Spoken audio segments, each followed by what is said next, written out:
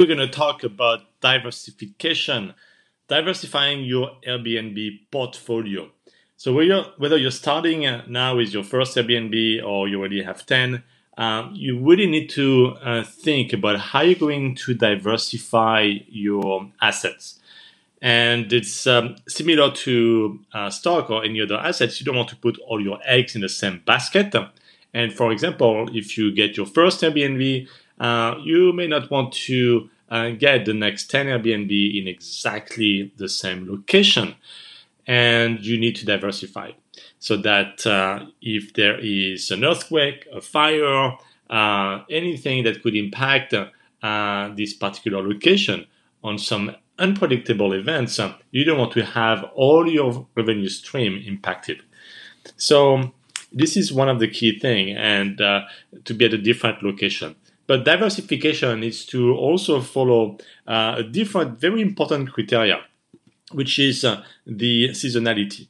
And anywhere you're going to buy in the world, there's going to be some seasonality. Some are more severe than others. For example, Hawaii is not as seasonal as a ski resort in Utah, for example, where people are going to go there only if there is some snow. So there's going to be some seasonality. And for some region, it's going to be the summer, the peak season, and the winter, the low season. In some other region, it's going to be the reverse.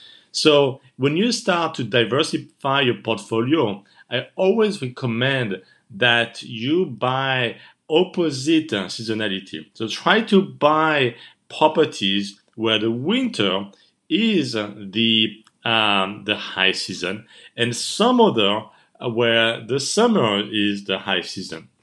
And I'll give you an example. In California, you're going to see that the summer months are typically the high season. In Florida, on the other hand, in Miami, for example, you're going to see that the winter months, when it's cold everywhere, people want to go to Miami as an example. So that's one way to balance your assets and make sure that you have a diversified portfolio.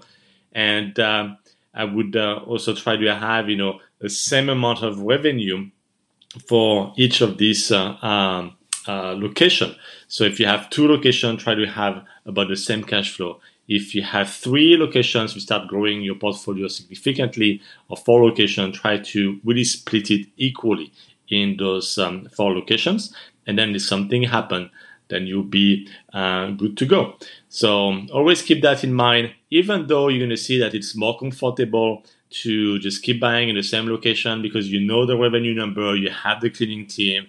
Try to always put yourself outside of this comfort zone. When you start having 4 or 5 in the same location, typically you will not need to start thinking about investing as well in another area.